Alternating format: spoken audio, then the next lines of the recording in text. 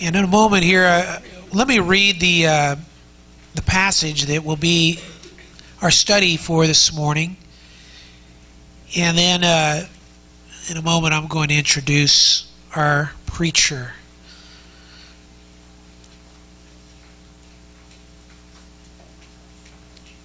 First three verses here of Galatians chapter 3. You foolish Galatians, who has bewitched you, before whose eyes Jesus Christ was publicly portrayed as crucified? This is the only thing I want to find out from you. Did you receive the Spirit by the works of the law, or by hearing with faith? Are you so foolish, having begun by the Spirit, are you now being perfected by the flesh? In a moment, our preacher is going to come and teach that to us. I wanted to say a few things here before he comes up. First of all, I wanted to let you know that preaching is the most important ministry of this church. We have a very high view. There are some churches that view social activities as the highest thing. There are some churches that take pride in their programs. There are other churches that feel that they need to have some kind of a meeting of the needs of the community, and so they need to be community involved that way. We don't see anything wrong with being social. We don't see anything wrong with meeting needs. It's not the highest priority for us. The highest priority for us is God speaking to us, hearing Him. That's the highest priority. We want Him to speak to our hearts because we don't trust ourselves, right? We want to hear from Him. We want it to be all the time. In fact, we so delight in the preaching of the Word that we lavish in its ring through the week. In other words, it resonates through our week so that we come back ready to feed more on it. We think about it. We let it resonate in our lives. We talk about it. It's the height. It's the height. It's not one of the things we do. It's the thing we do, and everything else kind of falls under it. In 2 Timothy 4:2, preach the word, he says. He tells Timothy. In 1 Timothy 4:13, until I come, give attention to the public reading of Scripture, to exhortation and teaching, to explaining that word, and that's what we do. Now, this morning we have the privilege of hearing Joel Dunkin preach to us. Joel Dunkin has been somebody who's been a part of, the Lord has used in a massive way, in a part of my past, at a time in my life where there were very, very few men who were in my life to be an encouragement in regards to God's Word. The Lord in fact, actually, I can say that the Lord used a few of them, and those few are here, and one of them is going to preach this morning. He's a man whom I've seen the Lord grow. I've seen the Lord save. I've seen the Lord grow his heart. His passion is unmistakable for God's Word. I have spent many hours into late in the night with him, talking about God's Word, chewing it over, talking about words, talking about passages, talking about theology. We have prayed together in such intimate settings of just pouring out our heart with one another. I have seen the Lord. I'm seeing the Lord now work in his life. It was apparent to me that this man might be gifted to preach the Word. That years ago, and I've known you for now 9 years, and probably 8 years it's been that I have felt that this man has a gift to preach the Word. It's taken about 8 years to get him up here in this pulpit, huh?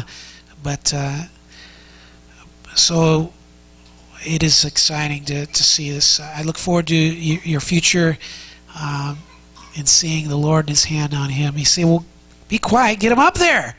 All right. Well, we believe that he should preach to us because he's gifted, he's faithful with the word, and so let's encourage our brother Joel as he comes up.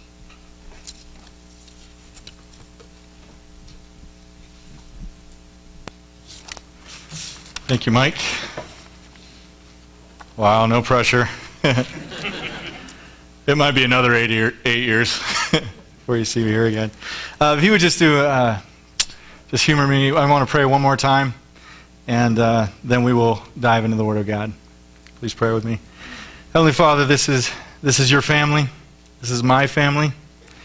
And as Mike said, this is a place that is very important. It's a place where you speak. And so in the spirit of John the Baptist, Lord, I would say, please help me to decrease and you to increase. Lord, purify my motives. Help me to be someone who wants to glorify God above and beyond all else. And help me, Lord, to be used of you today to encourage the saints, to edify them, to build them up. I also thank you, Lord, for the grace that they've already lavished on me. So many have said that they've been praying for me and caring for me in that way, and I need encouragement and prayer so desperately.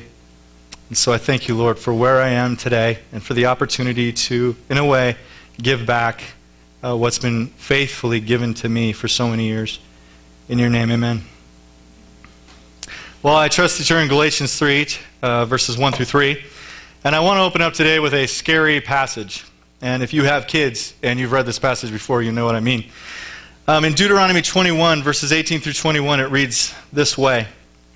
If any man has a stubborn and rebellious son who will not obey his father or his mother, and when they chastise him, he will not even listen to them, then his father and mother shall seize him and bring him out to the elders of his city at the gateway of his hometown. They shall say to the elders of his city, this son of ours is stubborn and rebellious. He will not obey us. He is a glutton and a drunkard. Then all the men of his city shall stone him to death.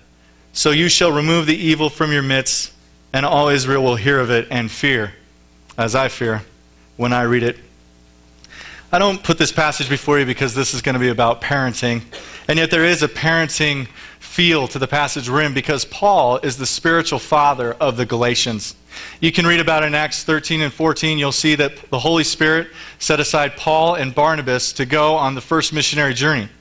And what they did is they went, and the bulk of their time was spent in a region called Galatia. And there they ministered and preached the gospel. It was places like Iconium, Lystra, Derbe. That's where they went, and that's where they preached. And it was a beautiful passage, beloved. You see the hand of God, those He appointed to salvation, bringing them to the Lord, filling their lives with the Holy Spirit, filling them with joy, giving them purpose and strength. Well, here, years later, Paul is getting some of the worst news that you could ever hear. And that is the news of this. The Galatians are deserting the gospel. The Galatians are deserting God. You can imagine how that struck Paul being a father.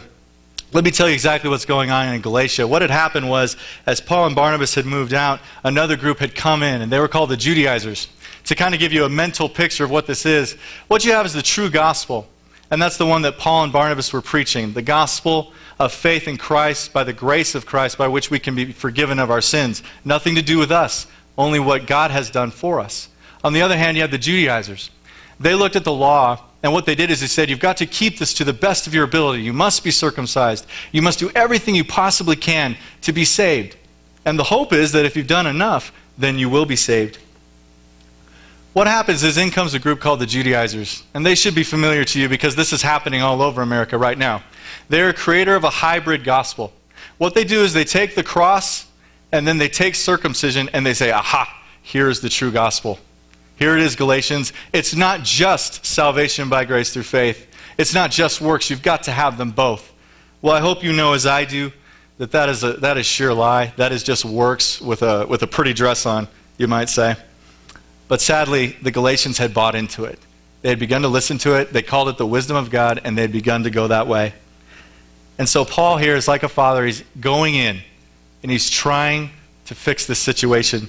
I wonder, what kind of a letter would you write?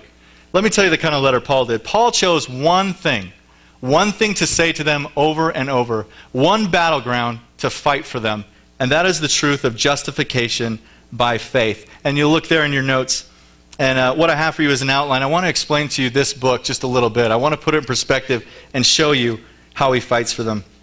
First of all, you need to know that the context is that the Judaizers, one of the first things they did to undermine the gospel is they began to undermine Paul. Listen to some of the attacks they heaped on Paul. One was, Paul is a man-pleaser. When you preach grace, you're basically giving people a license to sin, right? So what Paul is doing is he's just trying to get you on his side. He wants to give you a gospel that really won't save you. He just wants you to be pleased in him. The other thing is that Paul's gospel is man-made, no authority. This was a big one. The Judaizers would be telling the Galatians, don't listen to Paul. He says he's an apostle of Jesus Christ. He'll tell you that he's even set apart from birth to preach the gospel to you. But don't listen to him because it's not so. Don't listen to him. He doesn't really have authority. And the other one is probably the most painful one is Paul's gospel is secondhand. That means it's not really the true gospel. It's not even confirmed by the apostles. And the bottom line is this. The Judaizers' conclusion, they know they succeeded with the Galatians, that the Galatians viewed Paul as their enemy. Galatians, you need to hate Paul. That's a hard thing to hear if you're a parent and you know someone is teaching your children to hate you. You need to hate Paul and fear him. What he says should be shunned. It should be done away with. Give no ear to Paul. So when Paul writes in these first two chapters, let me tell you what his goal is. What is he going after? Paul is going to defend God's gospel by defending his apostleship. That's the first part of this book. Paul labors diligently to show that he is a true apostle. And I think it's important that we note his mode or his method. This is sort of a principle on how you deal with false teachers or how you deal with rebellious saints. First of all, it is serious. It is sober and it is urgent. One thing to note about this is there's no greeting. Well, there is a greeting, but there's no commendation in this book. When people are deserting God, it is not the time to say, you guys are doing great. That's not Paul. It is very, very obvious that it's not here. By the way, you know, if you know anything about the Corinthians, you know that they were a worldly group. They had a lot of sins going on. Even they got a commendation. But here, Paul leaves it out. He's here to talk to them and talk to them seriously. Also, notice in Galatians 1, verse 1, take a look at that. I want you to know that Paul is also immediately confrontational. He can't get past it even in his greeting. It says, Paul, an apostle, not sent from men, nor through the agency of man, but through Jesus Christ and God the Father, who raised him from the dead. First thing I want you to know, Galatians, I am not man sent. I am God sent. And that means the gospel I gave you is divine. And you need to sit up and listen to it. Also, this is great. Paul is authoritative, and he's not apologetic at all about this. In these first two chapters, and it would be easy to be that way, beloved. It would be easy for Paul to say, well, I hear you don't accept me as authority. Well, let me talk to you as an equal. That's not Paul. Paul says, no, I have authority. It's from God. You're going to listen to me as you would listen to a parent. He says in Galatians 1, verses 11 through 12, for I would have you know, brethren, that the gospel which was preached by me is not according to man. For I neither received it from man, nor was I taught it, but I received it through a revelation of Jesus Christ. Catch that. I would have you know. This is something you need to know and be utterly convinced of. So in the first two chapters, Paul establishes credentials, and then he moves on, and this is great. He moves from the defensive position, guarding his apostleship, to the offensive position. Now he's going to go after them. This is where they get to sit on the hot seat for a little while. Galatians 3 and 4 is justification by faith, the only way of salvation. Paul has to pound this into them. They've got to get this. If you look at Galatians 1:6, you'll see the context of what's going on in Galatia. We've already kind of looked at it, but I want to revisit it again before I show you what he does in chapters 3 and 4. Verse 6, Paul says, I am amazed. It's pretty impressive when you can amaze Paul. The guy's been around. He's seen a lot of things, knows a lot of things, seen the hand of God. This amazes Paul. You are so quickly deserting him who called you by the grace of Christ for a different gospel. The emphasis here is on the grace of Christ. You can't walk away from the grace of Christ without walking away from God himself. Can't be done. So the Galatians are deserting and the Judaizers are distorting. What are the Judaizers up to in Galatia? Well, this is what he says, which is really not another, only there are some disturbing you and want to distort the gospel of Christ. This is the activity of Judaizers. They like to distort. They like to twist. It's like leaving kids alone in a room. When you come back, it's probably destroyed. But they're sweet, aren't they? Anyway. So you have the Galatians are deserting the gospel. The Judaizers are distorting the gospel. And what's happened is the Galatians have been brought to a fleshly pause. Beloved, you know what that's like, don't you? You know what it is to be in sin and everything stops. Your marriage stops. Your parenting stops. Your ministry in the church stops. That's what happened. We can call it a fleshly pause. Nothing is right. We're not in grace anymore. We're suddenly in a whole new different ballgame. So Paul says what needs to happen is you need to be reconvinced of justification by faith, and then everything can start up again. Paul's goal, he wants some convinced Galatians. How convinced do the Galatians need to be of justification by faith? And beloved, this is a question you and I face today. Because I bet there's so many of you, I know you, I'm sure you can articulate principles of justification by faith to me. I'm sure you have passages that come quickly to your mind. But Paul has in here a standard of justification by faith that exceeds your knowledge or your understanding. Literally, he wants it to control your life. Every aspect of it. How you deal with sin, how you serve, all of those things must be governed by what you believe and know and are fully convinced of regarding justification by faith. He even says that. You catch that in his letter in chapter 3, verse 7. He says, "Be sure that it is those who are of faith who are sons of Abraham." I want you to be sure, utterly convinced. And perhaps one of the most personal and passionate pleas is in chapter 4, verse 12, where he gives this long treatise on justification by faith. Powerful, irrefutable, crystal clear. Justification by faith is the only way you can be saved. And he ends on this: "I beg you, brethren, become as I am." You will be as convinced of justification by faith, or I should say, when you are as convinced of justification by faith as Paul is, then you've arrived. Then you've got it. And that's, it's funny, as a standard, I can tell you, I don't want my children to be like me in the sense, I want them to go beyond me. I want them not just to become a Christian and kind of do like I did. I want to put them on my shoulders and throw them farther. I want them to excel still more in the things of God. That's what Paul has in mind for these Galatians, a high standard, become convinced, obedience. That's what he's after. When their lives reflect the beauty and the simplicity of the gospel. Literally, like it says in Titus chapter 2, verse 8, when their lives adorn the doctrine of God, our Savior, in every respect. How does he do this? Well, he goes through and he gives several irrefutable proofs, like I said, from the Old Testament that God justifies by faith alone. By the way, if you are looking in the shot in the arm for the proof of justification by faith, read chapters 3 and 4 of Galatians. It is argument after argument that brings it in, says it is so clear.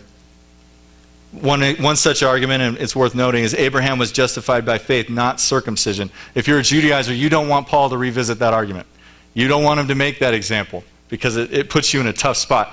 And here's just a thought. Imagine you're Galatia, and the false teachers are over here, and you're reading this letter.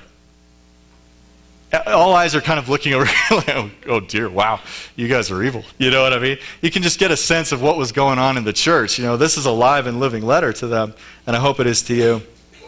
So having laid out irrefutable proof for justification by faith alone, Paul addresses, now catch this, two groups. The Galatians he has won, and the Galatians who are still committed to the false teachers. That's chapters 5 and 6. He's talking to two people, those who are repentant and those who are not repentant. Some of them for sure have become convinced. They've said, Paul, you've hit it. I agree, I see, I've been in sin, I've been a fool. What do you have for me? Here's his instruction. Spirit-filled service. What does he give them? He says, all right, if you've come to a place of repentance, this is what I want you to do. Let me give you a picture of spirit-filled service. Galatians 5:13. You were called to freedom, brethren. Only do not turn your freedom into an opportunity for the flesh, but through love serve one another. What kind of freedom is Paul talking about there? You were called to freedom. Well, beloved, if you are in a works system of righteousness, all your good works are for one thing, impressing God. All your works are for one thing, to feel good about yourself, to kind of calm your conscience down. Leave me alone. I'm doing what I'm supposed to be doing. And when you die, you hope that the Lord will look at you and say, all right, good job. But here's the difference. When you're in Christ and you know salvation is by grace alone, through faith alone, you know what you're doing when you do a good work? You're loving God. You're saying, I'm grateful. I love you. I want to serve you. I gladly and freely give you my life. You're free to love God and you're free to love each other. That's the instruction Paul gives. All right, convinced of justification by faith? All right, then go love God and go love each other. What about to the unrepentant, though? What is his goal for them? One word, fear. Be afraid. You are on shaky, shaky ground. You're on thin ice and the room's heating up. What does he say to them? Listen to some of these warnings to unrepentant people. All right, are you doggedly committed to this salvation by works and faith? Well, let me give you this. Listen to this warning. Galatians 5:3. You are under obligation to keep the whole law. All right, you want to go salvation by circumcision? Step 1, keep the whole law. Every single jot and tittle. And good luck. Number 2, you have fallen from grace. Here's a warning. You're probably not saved.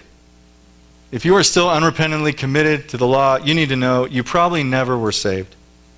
By the way, that's a real strong emphasis in our passage. Paul is shaking them up. And isn't that the way you do it with people you love? You don't stand by idly when someone you love is in the worst situation imaginable. You jump in and you go for it. What else? And then this is the, oh, beloved, this just kills me. I don't know about you. Any of you have sat under a false teacher? Or any of you have been under the influence of a false teacher? You might know how this one feels. Paul also lands with this. He warns them with this. You are doomed to sit under the leadership of cowardly, boasting, self-righteous hypocrites who do not even keep the law themselves. That's the position you've chosen to be in. Those are the men you've chosen to follow. And everyone will be like his teacher at the end of the day. And so, beloved, in conclusion, just giving you this letter in the strong sense of it, this is the letter Paul writes to his rebellious children. Listen, he is an apostle of God. Justification by faith is God's only way of salvation, and the new life we have by and in the Spirit is for loving service. That's what it's about. Now the question comes up, what about us? I mean, here we are, Faith Bible Church of Fallon, Little Nevada, Little Faith Bible Church. Do we need a letter like this one? And I ask you that because, as I was thinking about you guys, and I was thinking about myself, I thought, well, man, my life is full of justification by faith. I mean, frankly, it's just a few things that popped in my head. The preaching, Romans, justification by faith. Wow. Day in, day out. How long has it been? Never mind.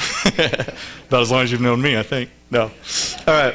Flock ministry. Man, we're going into Philippians. Life in Christ. Surely, justification by faith is sprinkled all through the book. What about the book table? We have books by guys who have been dead for 400 years on justification by faith. Aren't we not committed? Doctrinal statement, there's a thorough treatment of justification by faith. Many verses showing you and also put in the broader context of salvation. So why pick a passage? Why pick a book that deals with this issue? And I put it this way to you. And beloved, this is something you and I have to be convinced of. If you're going to get anything out of Galatians, you can't come to it lording yourself over the Galatians.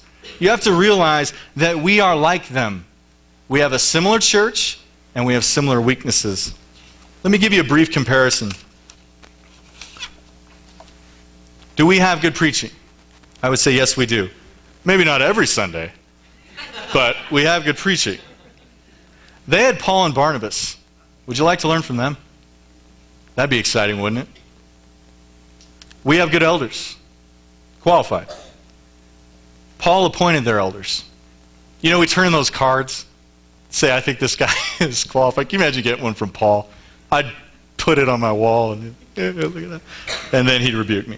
So, do we equip and disciple the saints? Or that's to say, do we value ministry in this church? This blows my mind. Paul and Barnabas, when they went through the Galatian region, if you read this, what you're going to find is everywhere they went, some Jews believed and some Jews hated Paul's guts. And they chased him. They would form mobs. Mobs that moved in a time when it wasn't really easy to move, would move from city to city following him. And it caps it at the end where he gets stoned and left for dead. But this Paul and Barnabas go through, and then you know what they do? 14, they turn around, they come back. And they hit all those churches. And what do? It says they strengthened the soul of the disciples and encouraged them to continue in the faith. Beloved, they didn't just have disciplers who taught them. They had disciplers whose whole bodies showed the brand marks of Christ Jesus, that they loved the Lord. They had powerful testimony in front of them. In short, beloved, think of them this way. They were not a shabbily built, hastily thrown together group of newbies. They were believers, like you and like me, who had failed to combat the lies that lead to fleshly living. That's what brought them down. They stopped fighting lies that lead to fleshly living. And so it is in that spirit that I offer you this passage, Galatians 3, 1 through 3. Now let me give you the thesis, or the main idea that's going to govern this thing. In Galatians 3, 1 through 3, Paul confronts 3 lies which lead to fleshly living for the churches, whether in Galatia or in Nevada. Now let me start with this. How do you show someone they're believing a lie? And this is what you do. You tell them what you see. Take a look at that first passage there in Galatians 3, verse 1. This is Paul's description of the Galatians, or you might call it Paul's accusation against the Galatians. What does he say? He says, "You foolish Galatians, who has bewitched you?" Paul's accusation against them, by the way, this is a great introduction to a treatise on justification. Hey, fools, wake up. Now, I didn't use that today, but he did. You foolish Galatians. Let me tell you a little bit about this word foolish. It literally means senseless or without understanding. William Hendrickson is helpful here. He says, the word indicates an attitude of heart as well as a quality of mind. It refers not to bluntness, or you might say dumbness, but to a sinful neglect to use one's mental powers to the best advantage. The picture is, Galatians, when the Judaizers came, you had the true gospel. You had justification by faith, but you lazily failed to apply it to what was being taught to you. This is the word that Jesus used in Luke 24 and 25 when he rebuked the 2 disciples on the road to Emmaus. They had the law and the prophets, but were, quote, slow of heart to believe in all that the prophets had spoken. They had come to that place of not being sure anymore. The information was there for the Galatians, but the understanding and the application were not. So that's Paul's accusation. Galatians, you're fools. You're fools. You knew the truth, but you didn't apply it to what was going on. And then he gives an illustration. Bewitched. It's in that word bewitched. Who has bewitched you? Bewitched is the word abaskani. It means to bring evil on someone by an evil eye. This is great. If you've ever seen an old 1930s movie where there's a Dracula character and he has one eye bigger than the other and he's looking at someone and that person is stumbling around mindlessly, that's kind of the idea. Not exactly like that, but it's kind of the idea. You're being controlled by a hypocritical praise. The idea is someone has strong influence over you. The Galatians probably made use of things like flattery. By the way, that's why flattery is in dating, for control. All the men took notes. Anyway. All right. It should be noted he is not saying they are under a real spell. I'm not talking about actual sorcery here. I'm saying that they were under the influence of false teachers. To give you a picture, it was like the ventriloquist who has the dummy sitting on his knee. Paul says that's what you've become. You've become like the dummy sitting on these guys' knee, and you're just saying what they say and doing as they do, and you're heedless and blind to the destructive path they've taken you on. One of the most painful questions I've ever been asked in my life was early on in my marriage. And it was a particularly dark time for me where I was fleshly. I was a fleshly man, and I was struggling greatly to minister to my home, when my wife finally kind of cracked and she said, "Where is my Joel? Where's my Joel?" And you kind of get the idea. Where's the guy who cares? Where's the guy who took the vows? Where's the guy who wrote the poems? Weren't very good, but he wrote the poems. He sent the flowers. He cared. There were signs of life, signs of love. This is Paul saying, where are my Galatians? I don't even recognize you anymore. The Galatians were marred to Paul's eye by the lies that had come in. So Paul rushes to extract the lies that had seduced him. Lie number 1. The cross is secondary. That's the first lie that will lead you to fleshly living. The cross is secondary. Now let me explain this passage to you just a little bit. Paul goes on to say, before whose eyes Jesus Christ was publicly portrayed as crucified. That word for publicly portrayed is prographo. And what it meant is the idea of publicly posting public notices in places where they could be seen, where everyone could read them. What Paul is coming at them and saying is, I published the crucifixion of Christ for you, for everyone to see. Not just the historical details, but the significance of it. I told you what the cross meant to you. But you have demoted the cross, and therefore you've demoted Christ. Look what he says there. Before whose eyes Jesus Christ was publicly portrayed as crucified. That means you are accountable to this. What I told you about the cross of Christ, you are accountable to. And beloved, we stand in a similar situation. What we've been taught and preached about the cross of Christ, we are accountable to. Our lives must show that we've understood, applied, and embraced what has been preached to us. Paul preaches that forgiveness is only through Jesus and that freedom from law is also through Jesus. Listen to this. This was literally Paul's first sermon in Acts 13, or I should say in the Galatian area. Acts 13, 38 through 39.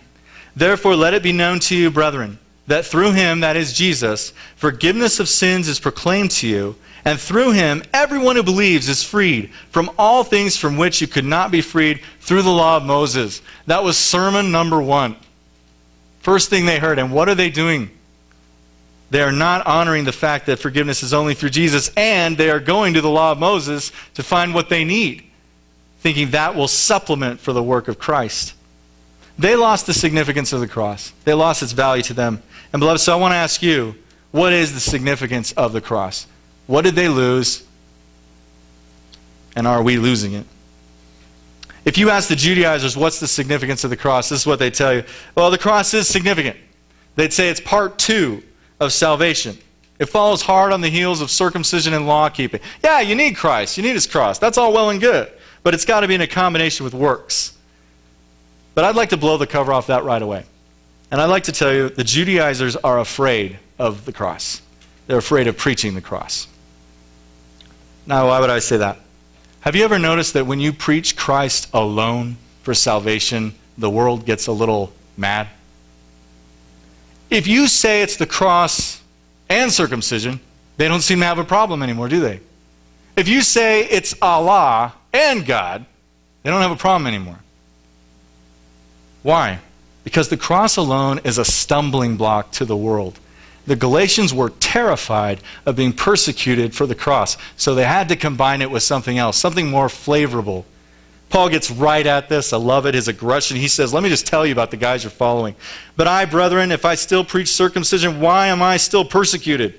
Then the stumbling block of the cross has been abolished. So if that's the Judaizers' view, it's secondary, and we try to combine it because we're actually afraid of preaching it. What's Paul's view of the cross? This is his, must be ours. Paul's view of the cross is that it is crucial and it is climactic. Number 1, just 3 points. You don't have to write them all down, but they come quickly. Christ crucified is your only sacrifice for sin. You only have one sacrifice for sin, beloved, and that is Jesus Christ. In Galatians 1:4, Paul says, he, that is Jesus, gave himself for our sins, so that he might rescue us from this present evil age, according to the will of our God and Father. The blood of bulls and goats throughout history only pointed to one thing, the sacrifice of Jesus Christ. That is the only, check this one out, divine sacrifice. That's the only one that has the righteousness of God attached to it. We must have the righteousness of God. You look at Romans 3, and what does he say? He says, but now apart from the law, the righteousness of who? Of who? God, thank you. Oh boy. The righteousness of God has been manifested. You know what that means? God's righteousness is here. And you've got to have that righteousness, and none of your own will do. And there's only one sacrifice that God will accept that brings the righteousness of God to you. Only one, and that is Jesus. Galatians, you fools. You are putting your dead, hollow, lifeless works on the altar and hoping that it'll work. Galatians are like Cain. They give God what they think he wants. They give God what brings them glory and not God. Number 2, Christ crucified is your only escape from the curse of the law. Your only escape. Paul makes much of this in Galatians chapter 3. And what he does is he really points out very, very clearly from Deuteronomy that every man, I'll just read it to you just to make sure I get it clear. Puts it simply, cursed is everyone who does not abide by all things written in the book of the law to perform them. Galatians, you're under a curse. We are all under a curse. We read the law, and you know what the law says when it sees us? Yuck. It says unrighteous, unclean, unworthy. This is so not the righteousness of God. This is everything but the righteousness of God. God has only one option to deal with you, and that is to destroy you, to get rid of you completely. That's the curse. A curse is the threat of impending doom. Where from? God. God's wrath poured out on sinners. Galatians seems to have forgotten this. But he says later on that Christ redeemed us from the curse of the law. How? Having become a curse for us. For it is written, cursed is everyone who hangs on a tree. The idea is this, the judgment, the wrath of God is coming. In Galatians, there is only one escape route. It's the one with blood on it. The blood of Christ. That's the only way you're going to get out of this. That's significant, isn't it? You know, all too often, beloved, we are like the soldiers at the foot of the cross. We're just gambling over clothes while divine death is occurring behind us. We get numb to the cross, do we not?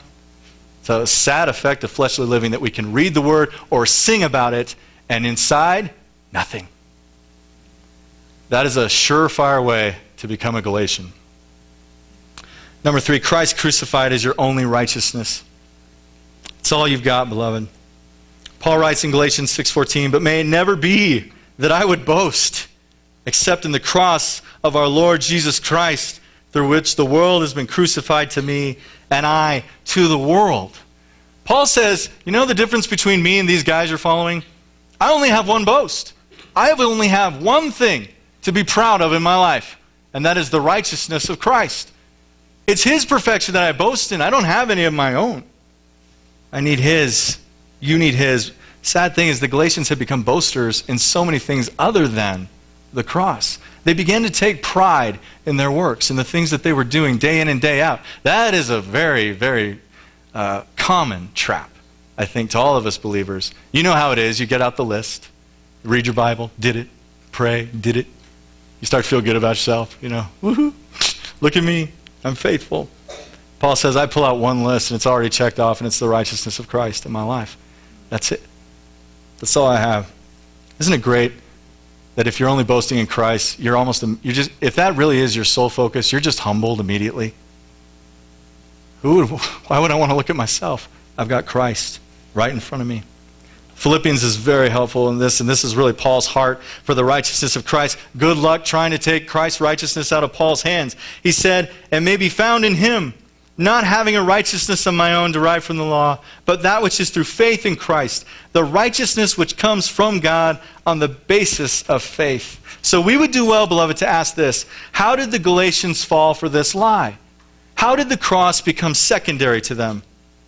And I would say it this way: the Galatian church was vulnerable to this lie because they had already lost the truth. Now let me be very clear with you. Not the doctrinal distinctive of justification by faith. They had lost the value of it. They had stopped savoring it. They had stopped boasting in it. They could say it. They could articulate it. But they had lost it. Let me give you a wonderful picture of this. And I think if there's any picture that can humble you and me, it must be this. All right, say you're a bulwark. You are a tower of justification by faith. You are strong and you understand it all and you know it. You even care about it. Let me ask you something. Do you think Peter knew justification by faith?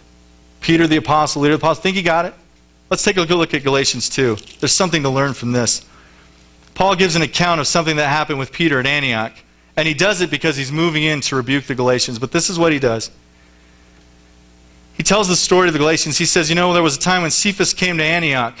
And when he did, I had to oppose him to his face. That means I had to rebuke Peter, the leader of the apostles. I had to rebuke him because prior to the coming of certain men, this is verse 12, by the way, from James, he used to eat with the Gentiles. But when they came, he began to withdraw and hold himself aloof, fearing the party of the circumcision. What that means is Peter began to think like a legalist. And a legalist thinks a Gentile is not clean or saved until he's circumcised. What is it called in Ring Around a Rosie? The middle area? The mush pot? That's kind of how it was here in Antioch. All the Jews start pulling back. Leave the unclean Gentiles there. Let's pull back. Let's not be contaminated by their lack of righteousness. And Paul steps forward and he says, I saw they were not straightforward about the truth of the gospel. So I said to Cephas in the presence of all, if you being a Jew live like the Gentiles and not like the Jews, how is it that you compel the Gentiles to live like Jews? Paul confronts Peter and basically he's giving this, do you believe in justification by faith? Can you imagine Peter hearing that from Paul? Why are you telling me about justification by faith? Because you're not living it. How? You've stopped valuing it. You've begun to think of yourself more highly than you think of the righteousness of Christ. How painful to hear things like this. Peter, you're making Christ out to be a minister of sin. Who wants that hanging over them? Peter, you're nullifying the grace of God. Peter, you're making Christ's death needless. That's what Paul is saying to the Galatians. Your activity is nullifying the cross of Christ. So let me ask you, beloved, how does this lie lead to fleshly living? How does making the cross secondary make you fleshly? Well, I'll say this. Fleshly living starts here. If you're going to live a life or a day in the flesh, it's going to start with this. You're going to be numb to the cross. First checkpoint. Do I care about Christ on the cross? And if you are numb to the cross, you need to be warned of three things. One, you're arrogant. You're arrogant. You're walking in pride. You're walking in pride. Today is going to be all about you and not about Christ. Number two, you need to be warned that you're glory-seeking. Life is going to be about singing praises to you and not to Christ. And number three, and something as a church we all need to be sober to, you're dangerous. You're dangerous in the church of God. One of the results of legalistic thinking in the Galatians church was this. Galatians 5:26. Let us not become boastful, envying one another, and challenging one another. See, when you adopt a works system, suddenly it's all about you and the other guy, and you are now in competition with each other. You pray longer than I do. You read longer than I do. Or we get silly about this. Your house is cleaner than mine. You must be the righteous one. Boastful, challenging one another, getting in each other's faces, all about competition, all about who can look the good and smell the best. And Paul even goes so far in Galatians 5:15 to describe it like this. If you bite and devour one another, that means we all just become stepping stones for each other to look better or get ahead of each other. It's a tragic situation, and that's what the Galatians were reaping. Why? Because they had treated the cross as secondary. Lie number two, the Spirit is unnecessary. The Spirit is unnecessary. Let me point out a few things to you from verse 2. Paul goes on, having said, you are accountable to the preaching of the gospel of Christ. You've lost that. You believe the lie that the cross is secondary. He moves on to say, this is the only thing I want to find out from you. Now, when you read a statement like that in the epistles, it should get your attention. Paul is saying, let me take the guesswork out of what I'm saying. I'm bringing this to one thing, one issue, one question, Galatians, that I want to ask you. And how you answer it determines where you are. Did you receive the Spirit by the works of the law or by hearing with faith? Paul lays out two separate and distinct things. How did the Spirit come to you? Was it when you had faith in Christ and believed? Or was it when you got circumcised and started obeying the law? Which one got the attention of God? Well, the answer is so obvious in here. They should have said it was the Spirit. Well, it was when we believed. That's when the Spirit came. Paul has pointed to something that he had done. Like this is very clear in Acts 14. A marvel sometimes at the harmony of the Word of God. And that is, it says, when Paul preached the gospel to the Jews, some of them rejected it. So they went and they preached it to the Gentiles. And it said, those who had been appointed to eternal life believed. That means the Gentiles God had sovereignly from eternity past picked out to believe. They came to faith. Well, fancy that. Who knew? You know, sovereignty works that way. And they were immediately filled with the Holy Spirit and with joy. So the Galatians should have that fresh on their minds. Yeah, that's what happened. That's how we got saved. Let me ask you something. What is the significance of the Spirit's coming? Because the Galatians didn't seem to value the Holy Spirit very much. Why is that? It's because when you're a works-based person or when you're involved in legalism, you don't need God. That's the bottom line. It's life without God. So the Spirit's coming isn't that significant, but beloved, we need to be all about the Spirit's coming. We need to be passionately committed to seeing the Spirit of God in each other's lives. Why is that? Well, let me tell you a few things. First of all, you need to know the Spirit only comes if God forgives you. The Spirit only comes if God forgives you. If you go to Acts 15, what you're going to find is the Jerusalem Council. This is the first council that they had. And what it was is they were trying to decide, how do Gentile believers get saved? Some people said the party of the circumcision, that would be the Judaizers, well, they've got to be circumcised. They've got to keep the law. That's what they need to have. That's what's going to help them get saved. Christ plus circumcision. But that wasn't the answer of the apostles. The apostles were saying, no, do they have the Spirit? The Spirit is the proof that they get saved. See, works might work for men. Men might say, I see your works. You must be a Christian. I'm really impressed by your works. You must be saved. But people who know what the Lord says say, I'm looking for signs of the Holy Spirit. That's what I'm looking for those signs of life. I want to know, is God in that guy? And if he is, well, then we can link arms and then we can be brothers. The Spirit only comes if God forgives you. Peter makes a great point of this. He reminds them of what happened. It's almost like he's saying, guys, don't you remember what happened with Cornelius? I went to his house, Gentile, preached the gospel, he believed, and Peter says it so well. He says, God, who knows the hearts, gave them the Spirit. You know what that means? It means Cornelius really repented. He really did have faith. How does God know that? Because God gave it to him. God changed his heart and gave him the Spirit of God. So the apostles are like, the Spirit, the Spirit, the Spirit, but the Judaizers, it's like they're deaf. It's like, no, circumcision, the works, law. It's got to be about that. God forgives you if you have the Spirit. That's good news, isn't it? Isn't it good when you see signs of life in people's believers? You can say, man, I have confidence that guy's a believer. By the way, Paul would not be writing this letter if he had no such confidence of the Galatians. But Paul saw them receive the Holy Spirit. He has every reason to believe that the Spirit is going to, convict them of sin. In fact, later on he says, I have confidence in you that you'll accept no other view. I believe I'm talking to a Christian because I saw the Spirit in you. That's why I'm writing a letter to save you, to pull you out of this. God adopts you. The Spirit only comes if God adopts you. Galatians 4, verses 5 and 6, so that he might redeem those who are under the law, that we might receive the adoption as sons. Because you are sons, God has sent forth the Spirit of his Son into our hearts, crying, Abba, Father. If the Spirit is in someone's life, you know they are a child of God. They belong to the Lord. They're in the family because they have the Spirit. 3, God seals you. The Spirit only comes if God seals you. This is a beautiful truth. Paul says it's written actually in Ephesians 1:13, in him you also, after listening to the message of truth, the gospel of your salvation, having also believed, you were sealed in him with the Holy Spirit of promise. What does that mean? It means you're going to get to heaven. It means your justification, your sanctification, and your glorification are certain. Because God is going to take you from A to Z. God is going to be with you to get you there. There's a great comfort in that. Paul says, for we, through the Spirit, by faith, are waiting for the hope of righteousness. So how did the Galatians fall for this one? How did they begin to believe? Sorry, I forgot what I wrote.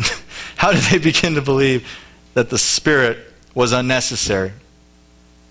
Simply put, they became works-focused. And again, you don't need God. If you're works-focused, you're not really focused on being with the Spirit or walking by the Spirit or living a Spirit-filled life. You're really just sort of work-focused. Galatians 4:10 kind of gives an indication of all the things the Galatians had pulled themselves into. It says they were observing ceremonies, laws, trying to observe the Jewish calendar, being as thorough as they possibly could. And in all that busybody work, no one was really thinking about the Spirit. Now, how does this lie lead to fleshly living? What happens when the Spirit is unnecessary? Well, first of all, I would say this. If you grow ill-content with your assurance from God, you will seek to fabricate your own. You will want to make your own assurance. The Spirit is your assurance, beloved. That is your down payment on righteousness of God. But ill-content with that, we begin to make up rules and regulations, things, hoops, human hurdles that we need to jump over and through to feel good, to feel like we really are saved. What happens is fleshly service. That is to say, we just begin to do the right things, but in all the wrong ways. Become very external. You're sick at home and someone brings you some burnt pizza, says, here, take it, hospitality, check. I'm done. Our service becomes fleshly if we're not thinking about whether the Spirit of God is here. The Spirit is the power within and the proof without that God forgives, loves, and owns you. And beloved, that's a motivating idea. That is an idea you cling to when you sin. The Spirit's coming is your comfort when you sin, that God's approval has not left you. Just a word on this. God's seal is never broken, beloved. That's the beautiful part of a seal. You know what? A seal in the olden days, it wasn't so much the plaster or the oil, it wasn't the physical barrier that you had to break. It was the name. It was the name on the seal. That's what you had to worry about. You didn't mess with a seal that had Rome's stamp on it. Otherwise, you'd have all of Rome against you. Christ has sealed you, beloved. His name is on the seal, and woe be to anyone who messes with it. And oh, if only the Judaizers had thought about that. Let's move on to line number 3, the last one. The Spirit-filled life is self-generated. The Spirit-filled life is self-generated. It seems to me that this one is almost more besetting than the others. Let me give you an exegetical thought here from verse 3. He says, "Are you so foolish? Having begun by the Spirit, are you now being perfected by the flesh?" Let me share the word order with you here because it's significant. It would literally be written like this: having begun by the Spirit, now by flesh, are you being perfected? He lines spirit and flesh right up next to each other, as if to say, look how beautiful the beginning was, Galatians. Wasn't it good when you were walking with God, when you wanted to obey, when you were free to serve, free to do what the right thing was, and you didn't have to wonder if you were trying to earn God's favor or not? Wasn't that good? But now look what happened when you took over.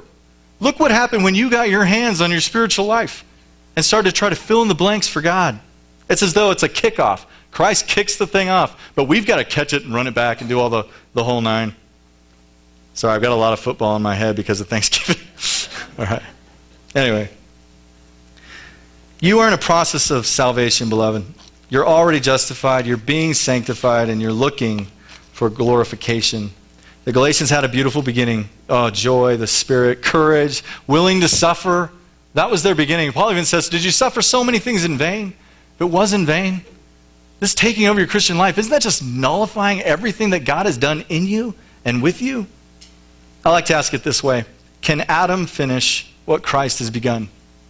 There's a word here it's good to know. It's the word for flesh. It's sarki. And in the context, it's talking about your humanness. Everything that's fallen about you. I don't know about you. Some of you I know this is true. Some of you I don't. But I know it's true for me. I tried to obey God without the Spirit before I was a believer. That's what I did.